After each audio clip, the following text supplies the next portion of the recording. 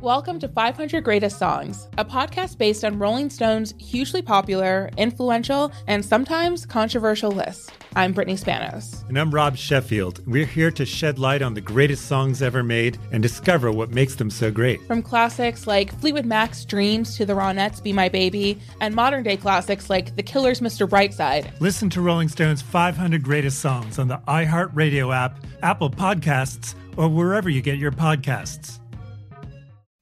This is Odds On with Mike Palm and Amal Shaw, live from the Circa Sportsbook on VSiN, the sports betting network. Welcome into Odds On. Happy Christmas week. Mike Palm here with Amal Shaw. Tons of action over the weekend. Bowl games got kicked off in earnest. And not even close to all of the NFL week, as we still have 2 games today and 2 games tomorrow, Amal. We start off Mondays with your naughty list, especially appropriate for this time of year, called Shenanigans. Let's begin and end with Blake Anderson. Yeah, I don't know if you saw the finish to this Utah State-Oregon State game. 2:40 to go on the clock. The ball's at the second 2-yard line. First and goal to go. Oregon State's out of timeouts. Mike, they run the ball on the first play and they fumble the ball. Why not just take 3 knees? There'll be about 40 seconds remaining. Then on 4th down, run a regular offensive play, whether you choose to run or what have you. Ice the game. Fortunately for them, Oregon State turns around and throws a pick a couple of plays later, but it was just surprising to me how dumb and inept these coaches are in terms of their clock management. So it just really shocks me. How about in the game with Liberty and Eastern Michigan? Liberty misses the extra point on their second touchdown. Then on their third touchdown, they miss the extra point, but 12 men on the field on defense, and they come back and miss it again. See, he missed 3 out of 4, although they won by about a bazillion points. All right, let's go to our burning questions about the NFL. Certainly was an interesting week, and I haven't really had a chance to get your take on the analytics and foregoing all these field goals. But let's start there because I wasn't here Friday. Dave Ross did a terrific job filling in. Question 1, Amal. With NFL coaches foregoing field goals to go on 4th down at an unprecedented rate, how does this change how you handicap sides and or totals? Well, I would have taken the Saints plus the points instead of the money line because they would have ended up in a 0-0 tie. But fortunately for us, Dennis Allen decided to kick 3 field goals this weekend. Otherwise, we'd still be battling it out in overtime in essence. But I think it's ridiculous. I know you're going to get to the point about Harbaugh here. And to me, I still don't understand. I don't have a problem with going for 2, but my question is this. Why at 31-23 didn't you go for 2? It gives you 2 opportunities. If you fail and miss on the first one, you can go for it on the second one and tie it up. I don't like with 42 seconds remaining and 1 timeout for Green Bay, you going for 2 there, because if you miss, there's plenty of time for AR-12 to move right down the field and get in field goal range.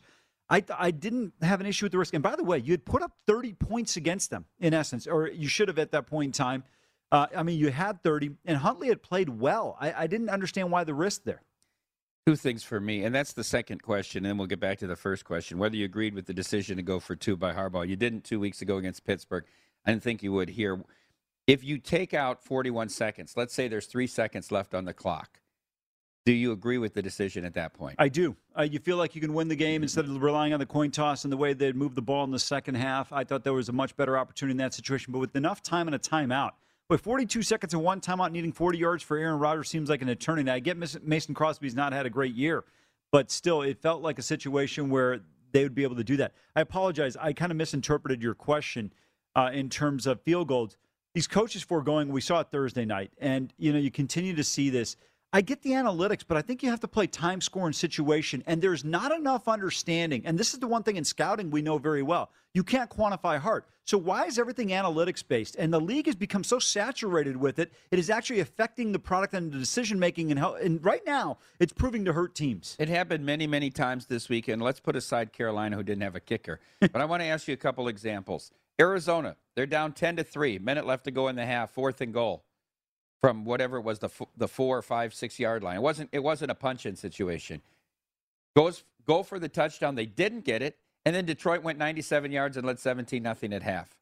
To me, if you kick the field goal I mean, you're still in the game. It's not that you're out of the game, but I just think in the early stages of the game, this is the same argument for not going for too early, but you want to take even greater risk on points. Why do that? We're talking about 1 point on an extra point and a 2-point conversion. Why are you foregoing 3 points in these situations? One thing Kingsbury did do, and I thought of you when he did it, when down 21, they went for 2 on that first touchdown. Yeah. Well, that's right. the right move. Okay, in that situation, I think you should do it because if you do make it, now all of a sudden you make the first one, you have the advantage, yes. Or if you don't, you still have 2 out of 3, right? Exactly right. You got to make 2 out of 3, and you're still back there. I want to go to another situation. Arthur Smith, okay? They get the turnover on the opening kick. They get first and goal at the 1. They run twice and throw an incomplete pass, and they're left with 4th and goal at the 2. It's 0-0. You're 1 minute into the game. He goes for it, doesn't take the field goal. You agree or disagree? I disagree. I think you've got to take points. You know, everybody fears, it's Kansas City on the other side, in this case, San Francisco. Would it have made a difference in the grand scheme of the game against the 49ers? Probably not.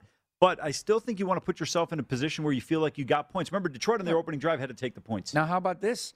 Arthur Smith does it twice in the fourth quarter. He's down 17 them all, and with 10 minutes left, he has 4th down and 2, and he doesn't take the field goal again. And then again with 7 minutes left, he's down inside the red zone and doesn't take the field. When you're down 3 scores, I don't understand why you don't take the field goal. I got a bunch of text messages on Saturday. People saying, how could Belichick take the 3 here? I said, I completely agree with the decision. I said, it's a 10-point game. There's plenty of time. It wasn't like there was 2 minutes left in the game.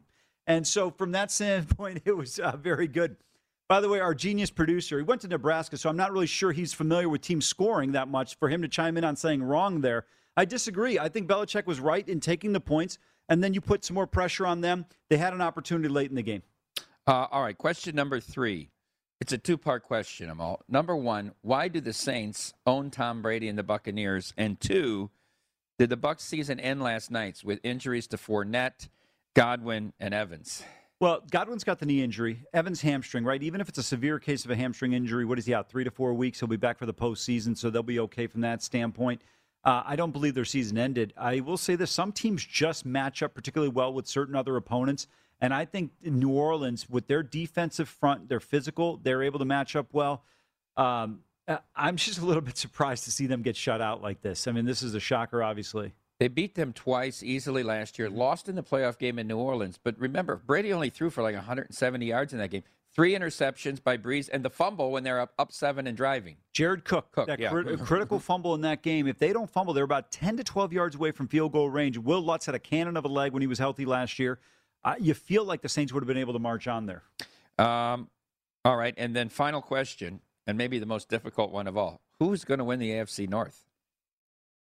I'm not sure. I still think Baltimore will. This team is not as bad with Huntley as people think they might be with a regular backup quarterback. Listen, if they weren't facing Aaron Rodgers on the other side, I think they could have won this football game yesterday. I think that broke their streak of 12 or 13 straight wins against the NFC. Wow. Second longest in history, only to a Belichick run of 17.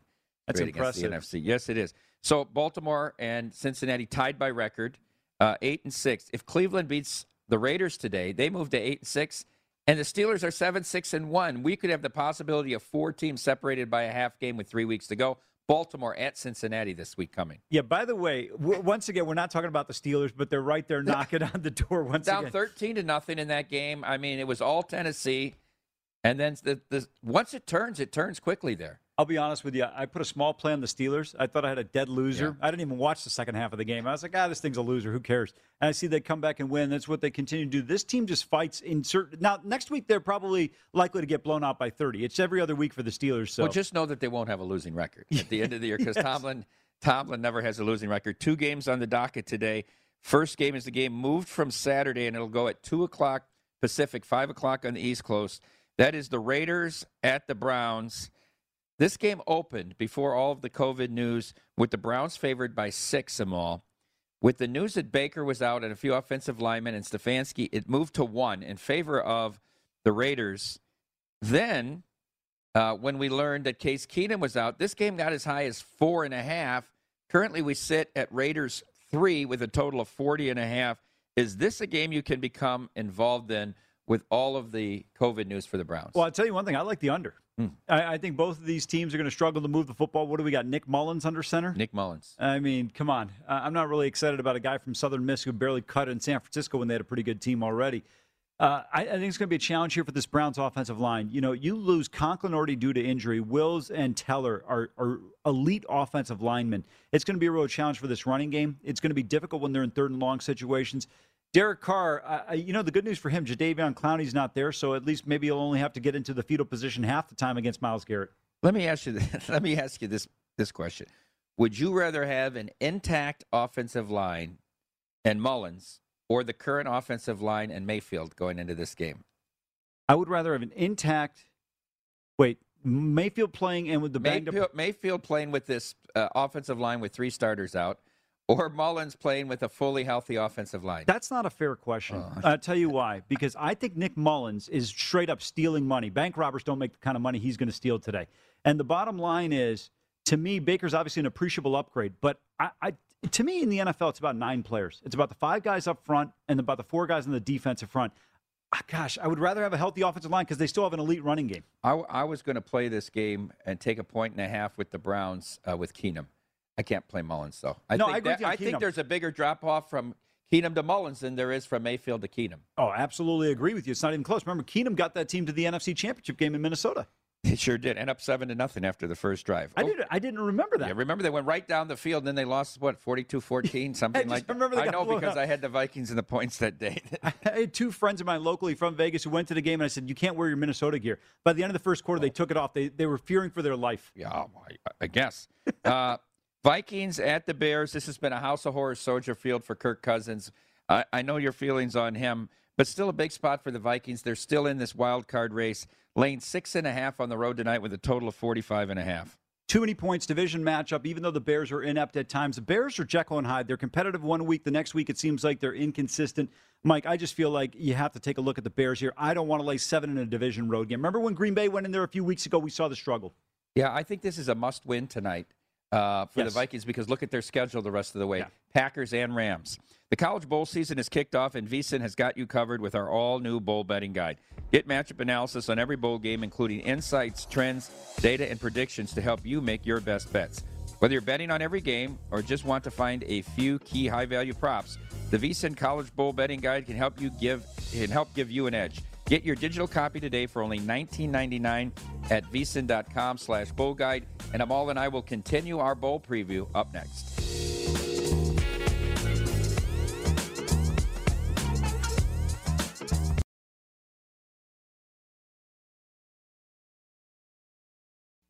This is Odds On with Mike Palm and Amal Shaw on VSiN, the Sports Betting Network.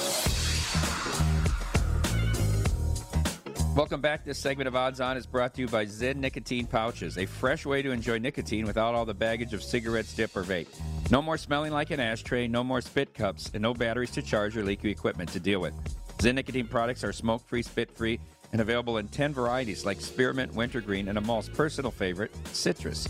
And for your convenience, each variety comes in 2 strengths so you can easily find the satisfaction level that's perfect for you. Zyn, America's #1 nicotine pouch, is available in over 100,000 locations nationwide, meaning it's never been easier to find your Zyn. So head on over to zyn.com/find to locate a store near you. That's zyn.com/FIND. Warning, this product contains nicotine. Nicotine is an addictive chemical. It is Odds On with Mike Palm and Amal Shaw, and we're going to dedicate the next 2 segments to the college football bowl season. Let's start. We have our preview here, but let's start with the game today. We've talked about this already. That goes at 11:30 Pacific time between Old Dominion and Tulsa. I have a play on this game coming up later when we give our plays in the last block. This number has gone up to 7.5 now in favor of Tulsa with a total of 54.5.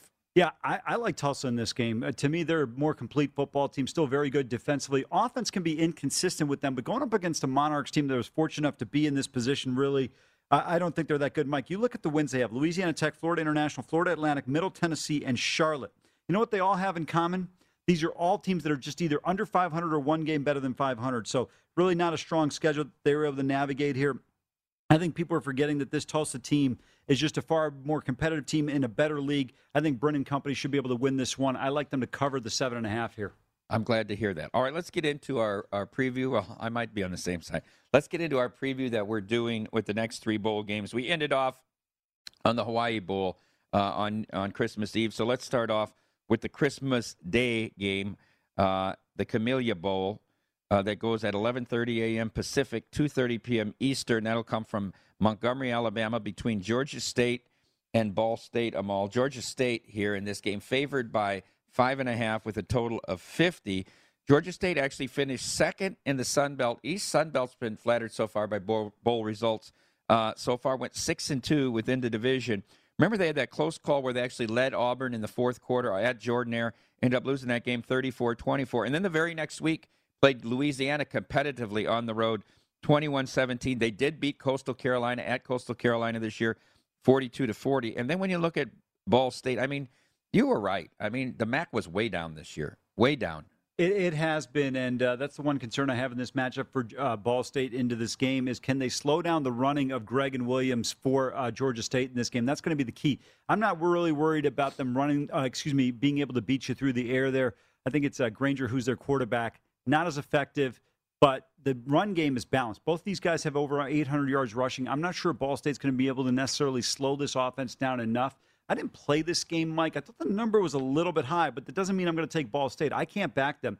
If you look at the one thing I got to give Ball State credit, their losses this year, Toledo, Wyoming, teams in NIU who had a very good season. Miami of Ohio, who somehow was far better than their record but inconsistent. I just don't want to take an inconsistent team. I'm going to stay away from this game. I think it's tough to call one way or the other in this one. Ball State tied for fourth in the MAC West, which was like they were all 500, 4-4 or whatever in the MAC West. I think their best win of the year was when they beat Army at home in early October, 28-16. Georgia State also played Army in the opener and got destroyed by Army. This is a much improved team from that opening weekend. Great point. They are not the same team that they were from the opening weekend, and usually you would expect to have success against Army or Navy in a opening weekend opportunity because you can prepare for the triple option. But Georgia State got better as the season progressed, and again, I think they're going to want to put the ball in the not put the ball on the ground, but keep the ball on the ground here and try to win the game that way. But for me, again, I think this is where the in-play comes in. If you see something, you take advantage of it there. How about the total here, 50? Seems a shade low to me. I would agree with you. I thought this was going to be probably 52 or 53. However, I would love for there to be an opening score, get this line up to about 55 or 56, and maybe take an opportunity with the under here, Mike. I think these numbers are spot on with these two teams, but I'm not really thrilled about betting either or backing either one of them. All right, let's go to a week from today, next Monday, a pair of bowl games. The first one starting at 8 a.m. Pacific. The Quick Lane Bowl from Ford Field in Detroit featuring Western Michigan and Nevada Reno. Western Michigan comes into the game 7-5, again tied in that logjam at 4-4 for fourth in the MAC West. Remember, they had that great stretch in September when they won at Pitt 44-41, and then they beat San Jose State, a decent team, at home the next week 23-3. Mediocre results in the MAC, 4-4. And then you have the case of UNR here, 8-4. Finished third in the Mountain West. They won their opener at Cal. They won at Boise.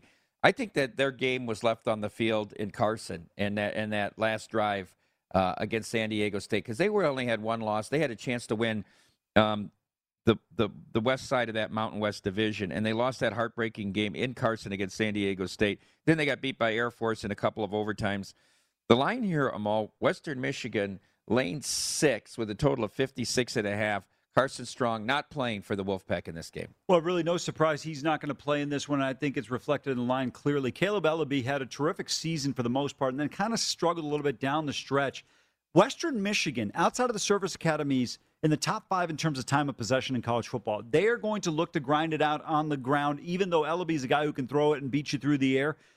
Mike, in this matchup for me, you mentioned it, Nevada. I'm not sure how engaged they're going to be in this game. I thought this team thought they were having a better season, and going to Michigan to play at Ford Field, probably not something they're excited about. Western Michigan, familiar territory. They've been in the MAC championship before. I would be looking at the under in this game. I think the Nevada defense is good enough to slow this Bronco offense down to a point where they're not going to put up a ton of points. Again, they're going to go ball control. That's what they have done. That's the recipe for success for them, and I think it'll be something similar. Don't think of the Pittsburgh game where it was just everyone airing it out, and they were able to take advantage of Pitt's defense.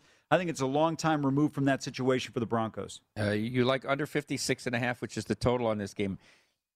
If you're Nevada Reno, you make a good point. Disappointing finish to the season. You're thinking about maybe playing in a Mountain West championship game. Instead, you get to spend Christmas in Detroit and without your quarterback. Can't be a motivating spot. And to boot, you kick at 8 o'clock your body time, 8 a.m. Pacific kick here in this game. Yeah, that doesn't help at all. And, to me, the one thing is that when you look at this team, Carson Strong threw for over 4,000 yards. him not being in the lineup changes the dynamic of this team clearly. So it's going to be a real challenge for them. Cox, who's the backup quarterback, has thrown for, let's see here, 158 yards. Well, I think they're going to look, they have a balanced attack. Strong was obviously their best player, but they can run the ball as well. Remember the pistol many years under Chris Auld at Nevada, and they haven't totally abandoned the running game. So to your point, I think we'll see the ball on the ground a lot more than we might in a UNR game. And then later that day, 8:30 a.m. Pacific, 2:30 p.m. Eastern Time is the Military Bowl. This is actually going to be played in Navy Stadium, Navy Marine Corps Memorial Stadium in Annapolis, Maryland, featuring Boston College and East Carolina. He's them all, your guy Hafley got off to a good start this year. They were 4-0. They covered that game against Missouri, but they had a very poor ACC campaign, finishing tied for 6th or last in the Atlantic side of it. 4-0 out of conference, but only 2 conference wins at home to Virginia Tech and then at Georgia Tech. And they face this East Carolina team that comes in 7-5, tied for 3rd in the American. They took Houston to overtime at Houston. They beat Memphis in overtime at Memphis. Probably their best win of the year. They've been close in a lot of games, both good and bad, whether they were favored or underdogs. We see Boston College favored in this matchup by 3 with a total of 51.5. I like East Carolina here catching 3. I think they're a little bit more balanced offensively. Ehlers has been outstanding throwing the football, but it's more than that. They've really spread the wealth around. Mike, they've got 4 receivers with over 35 catches. Mitchell has been terrific running the ball for them as well. Look, there's a big difference with Boston College when Phil Jurkovic's under center. This team is far better than when Dennis Gosell is there. That changes everything for them. But the problem I have is you've got a player like Zay Flowers who's really, you can't tackle this guy in a phone booth. For some reason, though, he wound up with less than 50 touches on the year. To me, this is a guy, you've got to get him the ball 7-8 times, whether it's on screen passes, jet sweeps, whatever. I just didn't think BC's offense did a good enough job. You mentioned it. They got off to the fast start, I think 3 or 4-0. And then after that, we see them basically lose 6 games towards the end of the season. So I think East Carolina, you brought it up, losses against Cincinnati, Houston, UCF, App State, and they had one other loss in there, but no shame in those. These losses that they've had have been against quality opponents, all bowl opponents. They've done a really nice job so far this year. Do you think Hafley stays at Boston College, and how do you project their team next year? He'll be at BC. He's not going anywhere. They've got to get better. I don't think he's a guy right now who's going to necessarily wow people in terms of, we just hired this guy. I still think, though, given the right possibility of recruiting, and BC, private school, academic restrictions are a little bit higher than they are at the average school, so it's a challenge in terms of getting certain players in. If he can get things going in a competitive ACC, because you see Florida State potentially on the rise, Clemson obviously will be back, and then you see Pittsburgh doing well. It's going to be a challenge in that league, but if he can do well, I think he winds up going elsewhere soon. I know we're not talking about this game today, though, but Pitt plays Michigan State. This game's been a lot of talk. Walker opts out for the Spartans. Pickett, it's assumed he's not playing. I don't think there's been an official announcement. But if you're Kenny Pickett, isn't this a game you want to play in? I think you can increase your draft spot going against arguably the worst secondary in the Power 5. I had an argument with somebody about this, and I said no, because you're playing the worst Power 5 defense. If we already know what he's going to be able to do, right? Mm-hmm. Stroud put up 49 points in this first half against this team. Pickett should be able to do something, not necessarily at that level, but comparable. I don't think he's going to be able to necessarily duplicate that. There's nothing for him to gain at this point in time, so I can see why he's opting out. All right, we'll continue our bowl preview next, including a great matchup between Houston and Auburn in the Birmingham Bowl.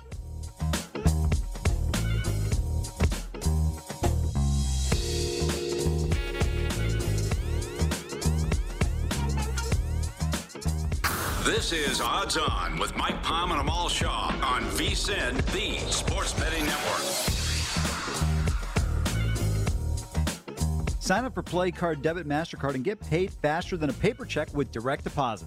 Always be ready to roll with PlayCard. Visit playcard.com today to apply, subject to card activation ID verification. Terms and costs apply. Card issued by MetaBank N.A., member FDIC. Welcome back into Odds On. Mike Palm with the Amal Show. We'll continue our bowl preview. Remember, all of these bowl previews are individual segments on the YouTube channel if you want to go and watch them all, or just any particular one you're thinking of betting on. Let's resume on the 28th. That's next Tuesday in Birmingham, Alabama. The Birmingham Bowl at Protective Stadium. I think this is a good matchup next week, of the games next week. You get Houston out of the American Conference against the Auburn Tigers out of the SEC West. You just like saying Auburn. Houston tied. I mean, they were undefeated in conference, right? They didn't play Cincinnati. Of course, they played them in the American Championship game, losing 35-20 at Cincinnati. They lost their opener 38-21 to Texas Tech in the great Texas shootout, whatever opening game that was played at Energy Stadium in Houston. And then they rattled off 11 wins in a row before losing to Cincinnati. Auburn, probably people are more familiar with. Not a great SEC season, tying for 6th in the SEC West. Had a credible loss at Penn State earlier in the year. They did win at Arkansas. They did beat Ole Miss rather handily at Jordan-Hare. And then, of course, the great game with Alabama where they had many chances to win. Had Alabama down 10-0 late in the fourth quarter in that game. Auburn favored by 2.5 in this game all with a total of 51.5. Good matchup between conferences here. Really is, and Auburn staying in state here with the game being in Birmingham. But, there's a couple things I want to point out, first of all, with this matchup. Finley obviously is going to be the quarterback for Auburn in this game. Bo Nix transferring to Oregon now. But to me, when I look at this Houston team, you mentioned that Texas Tech game. They had the lead early in that game, I think 14-7 or 14-0. I thought that was a game they squandered. I thought this team should have been undefeated going into that matchup against the Bearcats. No shame in losing at Nippert. I thought this was a terrific team. Clayton Tune has been very good for this program all year long. But Alton McCaskill, the freshman running back, is a guy that's been underrated for them in terms of what he's been able to do. Needs about 120 yards to get to 1,000. It'll be tough sledding against Auburn. But they're going to have to win this game through the air here. And I think they can do that. I think the defense is very underrated for Holgorsen. I don't think people realize that this team is good enough defensively to slow down Auburn.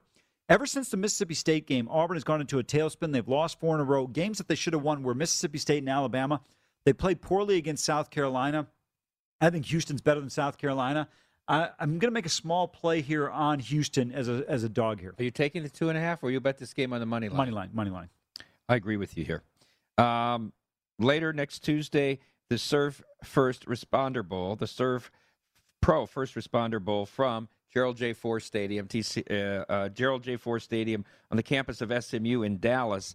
That game kicks at 12:15 Pacific, 2:15 local time, 3:15 on the East Coast. Interesting contrast in styles here. Air Force against Louisville. Air Force tied for first in the Mountain West Mountain Division, but having lost straight up to Utah State, did not represent that side in the championship game. And Carson had an impressive win at Boise.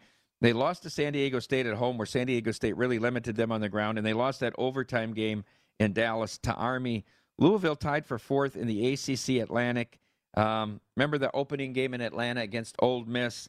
I don't like the way this team finished. They got absolutely destroyed at home by in-state rival Kentucky. Yet Louisville finds themselves a 1.5-point favorite here, Amal, with a total of 55.5. I like the over in this game. Daniels can throw the ball. This is a much more dangerous team through the air than people realize. Obviously, you go to the ground. He's their second leading rusher. Roberts was terrific with over 1,200 yards rushing. Think about this for a minute. Daniels, the quarterback, and Roberts, the running back, are just short of 2,000 yards combined. I think they'll be able to exceed that, obviously, because they need about 25 yards. But, Mike, on the other side, people don't realize the season Malik Cunningham has quietly had. He's just shy, about 250 yards shy of 3,000 passing yards, needs about 40 yards rushing to get to 1,000. I think the athleticism of Louisville will allow them to move the ball against a solid Air Force defense. On the flip side, I think the Air Force Falcons are going to be able to run roughshod over this Louisville defense. I think this game goes over the total. I like both teams to get into the high 20s here, maybe low 30s. I'm going to play. Well, I guess if you say high 20s, it's going to get over. But my point being is I think it's going to be a far higher scoring game than people realize. I don't have a play on the side. 73 points in that last game against Kentucky for Louisville. And then Air Force played a couple high-scoring games on the end there in the Mountain West as well. I agree with you. I do not like Louisville on this side, but I think you've convinced me to go over instead of Air Force. Well, I think there's two advantages when you play one of the service academies. Number one, from an offensive standpoint, you use 4 downs. And then the other thing is, these guys will hit you with the pass when you don't expect it. And I get they have time to prepare. There's really nothing like facing the triple option until you really see it out there. And I think it's going to be a real challenge here. This just should be one of the more fun bowl games to watch. Should be decent weather. It's a, 2:15 local start in Dallas, so it should be a pretty good game. All right, and then later that day, 3:45 Pacific, 6:45 on the East Coast, the AutoZone Liberty Bowl from Liberty Bowl in Memphis, Tennessee, features Mississippi State against Texas Tech, that team that beat Houston the opening game of the year. Mississippi State finished 7-5 under the Pirate Mike Leach, tied for third in the best division in college football, the SEC West. They had an impressive victory at home against NC State. They lost to Memphis in a game that the referees blew the whistle and then let the play continue, and Memphis had like a 96-yard punt return. I thought they got a bad break there. One of the more impressive wins of the year, they won at Texas A&M. and that ridiculous comeback when they were down 23-3 against Auburn and scored like the next 42 at Jordan-Hare. Lost their rivalry game against Mississippi to close out the season. Texas Tech fired the coach midway through the season. Matt Wells ended up 6-6. Poor campaign in the Big 12, tying for 7th in the Big 12. They did beat Houston, and they won at West Virginia. Their only conference victory is at Kansas, and then the best one, that game against Iowa State, where the kid kicked a 63-yard field goal to win it. Mississippi State is a significant favorite. 9 now up to 9.5 here, Amal, with a total of 59.5. I like Mississippi State here. Hail State in this one. I think they're going to absolutely roll them. Texas Tech, we saw this team struggle down the stretch, as you alluded to. Losers of 4 out of 5 games, but it wasn't just that. They couldn't move the ball at all offensively. I'm not saying Mississippi State's defense is comparable to Oklahoma State, but I think they're a pretty good defense.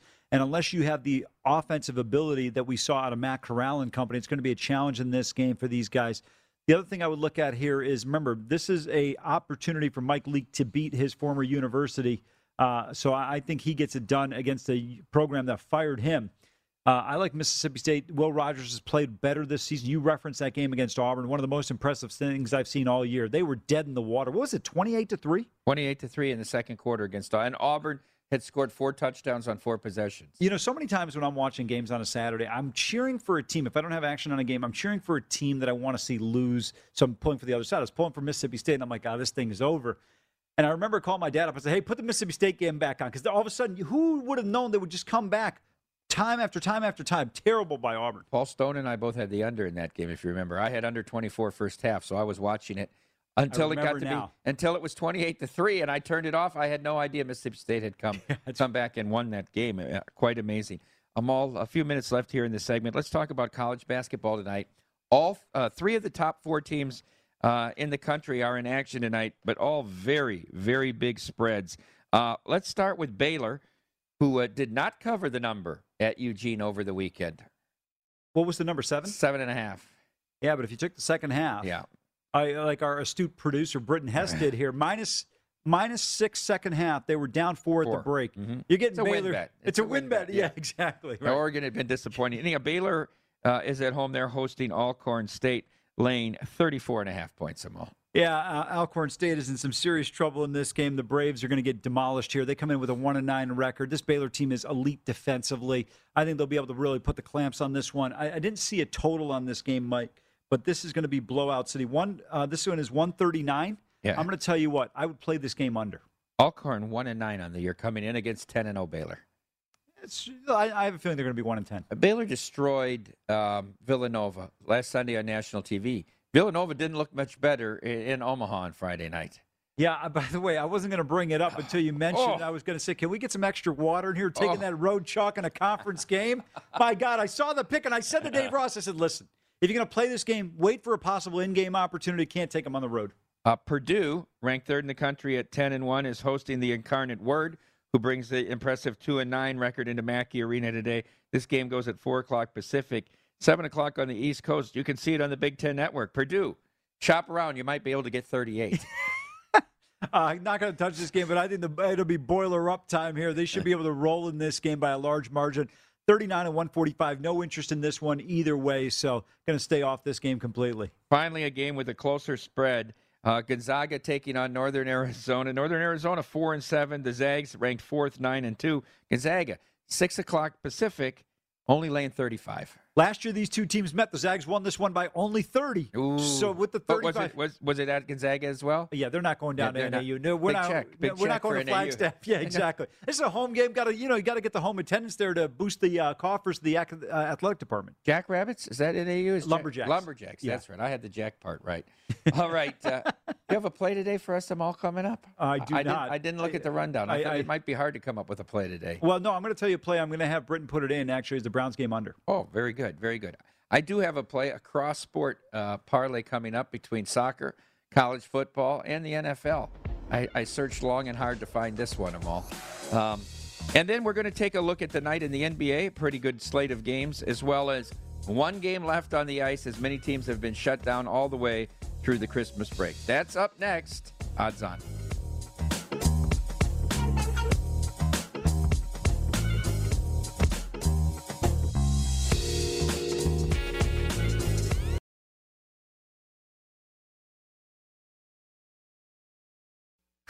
This is Odds On with Mike Palm and Amal Shaw on VSiN, the Sports Betting Network.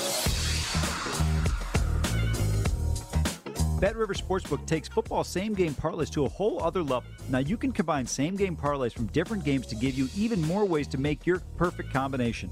In addition to that, BetRivers has added more and more same-game parlay props for college football matchups just in time for the biggest games of the season. Download the BetRivers app or go to BetRivers.com today to explore all the new ways you can create your ideal combo. Must be 21. Gambling problem? Illinois, New Jersey, Pennsylvania. Call 1-800-GAMBLER. Indiana 1-800-9-WITH-IT. Colorado 1-800-522-4700. Michigan 1-800-270-7117.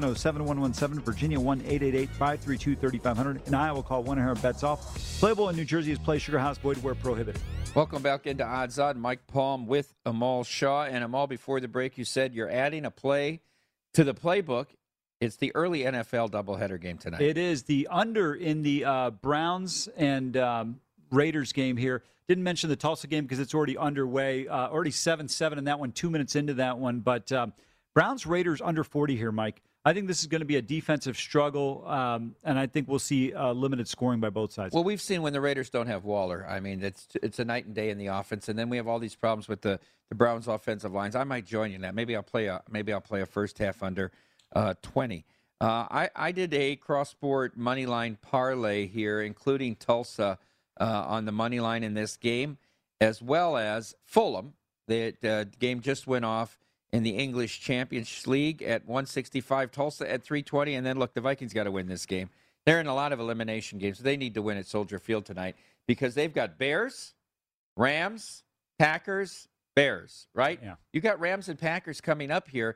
Packers is not the last week of the year. They're probably still going to be playing for home field at that point. I doubt if they're going to have it locked up with 2 weeks to go. So must win for the Vikings tonight in that jumbled wild card race in the NFC. All right, Amal, let's talk some NBA tonight. We got a pretty good slate of games. And let's start out in B-Town, where the 76ers are going to take on the Celtics tonight. Celtics laying 3.5 with a total of 213.5. Yeah, this Philadelphia team a little bit inconsistent. You got Drummond out with COVID-19. You've got Joel Embiid, another game time decision in this one. So again, tough to bet on some of these NBA games until you know who's going to be in or out of the lineup. I think that's something you got to pay attention to. On the flip side, we see the same thing with the Celtics here. A bunch of guys out as well. Jason Tatum's also going to be a game time decision. So lots to consider if you're looking at betting this game. Complete stay away from me here. Mike, why don't I just give you some quick breaking news? Okay. Chris Godwin for the Tampa Bay Buccaneers, torn ACL, out for the year. I told you all these injuries last night are going to come back to haunt them. And we didn't know the extent of Godwin's injury. But if you watched it in real time, it looked worse than it was. He was on the sideline trying to sprint to get back in the game, and they told him no way. And now the MRI result reveals the ACL. Hornets. This is a team you like to bet at home, but they're on the road tonight. They're in Salt Lake City taking on the Jazz, where the Jazz are always super tough. Jazz laying 12 at home tonight with a total of 237.5. Amal. Yeah, I think the Hornets are in trouble here. The Jazz have lost 2 in a row at home against the Spurs and against the Wizards. Good bounce-back opportunity for them. Big number here, though. I don't know if I want to lay it, but you mentioned moneyline parlays. I'm not sure what the ridiculous number on the Jazz and the moneyline tonight is, but I expect them to come out and play very strong. We saw Charlotte struggle on the road in Portland in the first half. Did fight back in that game, but they were down, I think, 27 at halftime or somewhere around there. And I would expect to see this Utah team come out suffocating defensively in the first half. Mike, maybe potential look at the first half in this game between these two. All right, let's continue on. The Spurs, you mentioned the Spurs winning in Utah. They're in L.A. tonight to take on the Clippers. Clippers are a 4.5-point favorite, Amal, with a total of 217. Yeah, this is going to be an interesting matchup here with this Clippers team. To me, they would obviously be a bigger favorite, but again, it's the lineup situation. Game time decision, no Marcus Morris in there. For Paul George, no, obviously Marcus Morris as well. Ibaka also going to be a game time decision with COVID-19 on Morris and Ibaka. So that's why you're seeing such a low number here. But, Mike, to me, it is worth the risk even without PG in the lineup for the Clippers at this price. And then if he doesn't go, you find yourself an opportunity to potentially get off of it. Minus 190 on the money line. I would take the Clippers here. The Spurs will not emerge as a favorite until the game goes unless they get a lead. But you can always maybe take a hedge on the other side and get off the play. Spurs on a back-to-back as well, having lost in Sacramento last night. The Rockets take on the Bulls. Bulls, the big victory over the Lakers at home yesterday. They stay at home to play the Rockets. Bulls, a 6.5-point favorite in this one, Amal, with a total of 222.5. Yeah, the Bulls able to overcome the LeBron James argument with the official on the ball thrown off of Russell Westbrook's foot, saying it was their ball. But in all seriousness, this Bulls team is dangerous in the East. You know, in the Eastern Conference, I look at 3 teams right now: Brooklyn, Miami, and Milwaukee. But the Bulls and the Cavs are 2 teams you have to really consider. This Bulls team, I think, should be able to win this game fairly comfortably. The problem, again, this is a major issue right now. To me, Mike, the NBA won't do it. They should shut down for 2 weeks, allow everyone to get everything under control with the COVID and get back to a full schedule. It is hard to bet on these games. When you look at right now with the Bulls, Zach LaVine out, COVID-19. I mean, you've got so many guys that are in and out of the lineup. It's not even just the fact that you're out without key players, but the bench is impacted as well. Do you think that if Christmas Day didn't fall in the next 2 weeks, they might do that? Because for the NBA, they own Christmas Day. They do, but, you know, I've always said for a long time the NBA should start on Christmas Day. That should be the season opening for them. They're going to play, but it's going to be a problem when you've got so many guys out of the lineup. So, I mean, it's going to be interesting to see what happens here. Christmas Day features starting at 9 o'clock Eastern, Hawks at Knicks, Celtics at Bucks, Warriors at Suns, Nets at Lakers, and Mavericks at Jazz. Give me an over-under how many of those games get played on Christmas Day. I'm going to say 4.5. I'm going to say 4 is the exact number, and it'll be 4 or more. Yeah, I would tend to agree with you there, unless we see more outbreaks. Bulls right now, second best record in the East, trailing only the Nets. This is a dangerous team. They're good. They've got some talent.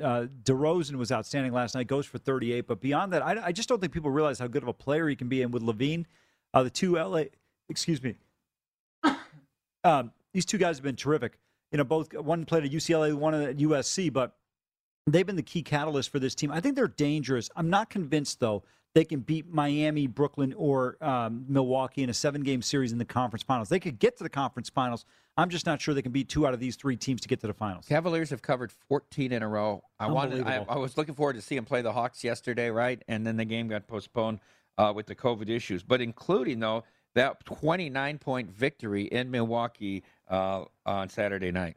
Yeah, you know, the Bucks obviously decimated by COVID and injuries as well. But to win by 30 on the road, boy, that is impressive. Now, defensively, they've been terrific. That's been the key for this team. Allen and, of course, the youngster Mobley have been outstanding. And then Darius Garland, a guy I think that flew under the radar for a lot of people, came out of Vanderbilt, probably didn't see him play a lot in college, but he's really turned into a terrific player. They really are not missing Colin Sexton. I think Colin Sexton, high draft pick, but not as good as maybe they were hoping he would be. All right, 2 more games tonight. The Sacramento Kings won at home last night.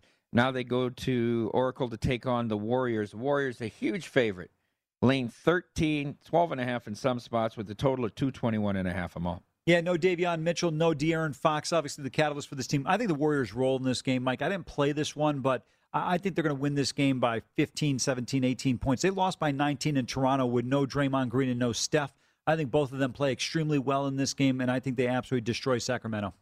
And then the Oklahoma City Thunder are at Memphis tonight. Take on the Grizzlies. Grizzlies 19-12 so far this year. Oklahoma City 9-19. Memphis a 9-point favorite. The total of 212.5.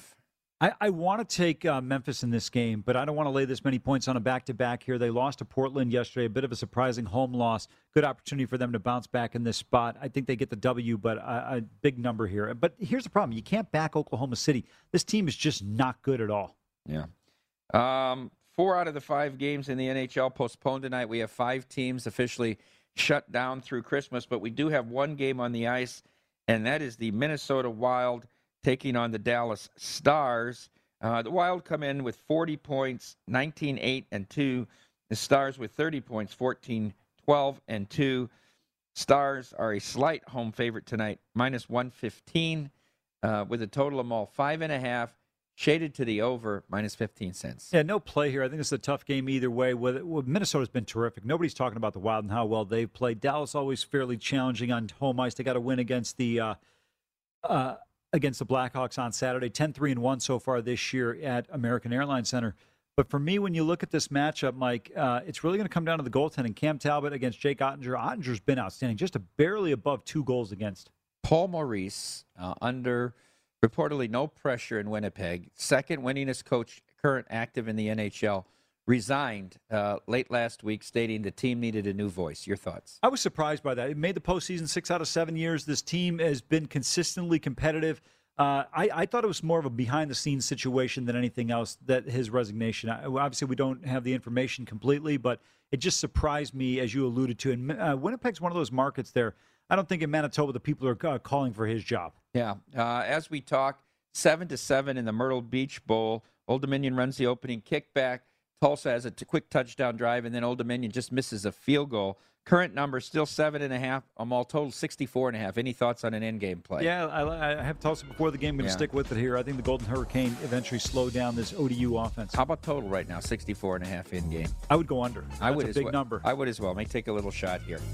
All right, folks, thanks for tuning in today. We'll be back tomorrow, but stay tuned to VSiN. Up next, it's Betting Across America.